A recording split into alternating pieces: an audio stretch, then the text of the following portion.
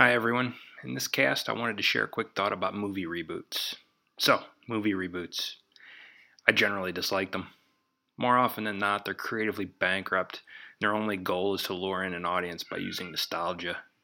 And the only time a reboot seems to work is when the source material is used as a jumping off point to create a new story, kind of like those new Jumanji movies.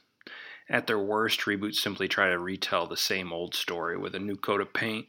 And that's kind of where I place The Force Awakens. It's a retelling of A New Hope. Rey is Luke Skywalker, Kylo Ren is Darth Vader, the Emperor is Snoke, Poe is Han Solo. I could go on. But the bottom line is this. Movie reboots are supposed to be safe bets for movie makers. At least that's what they think. But actually, they're pretty big gambles because they're tough to get right.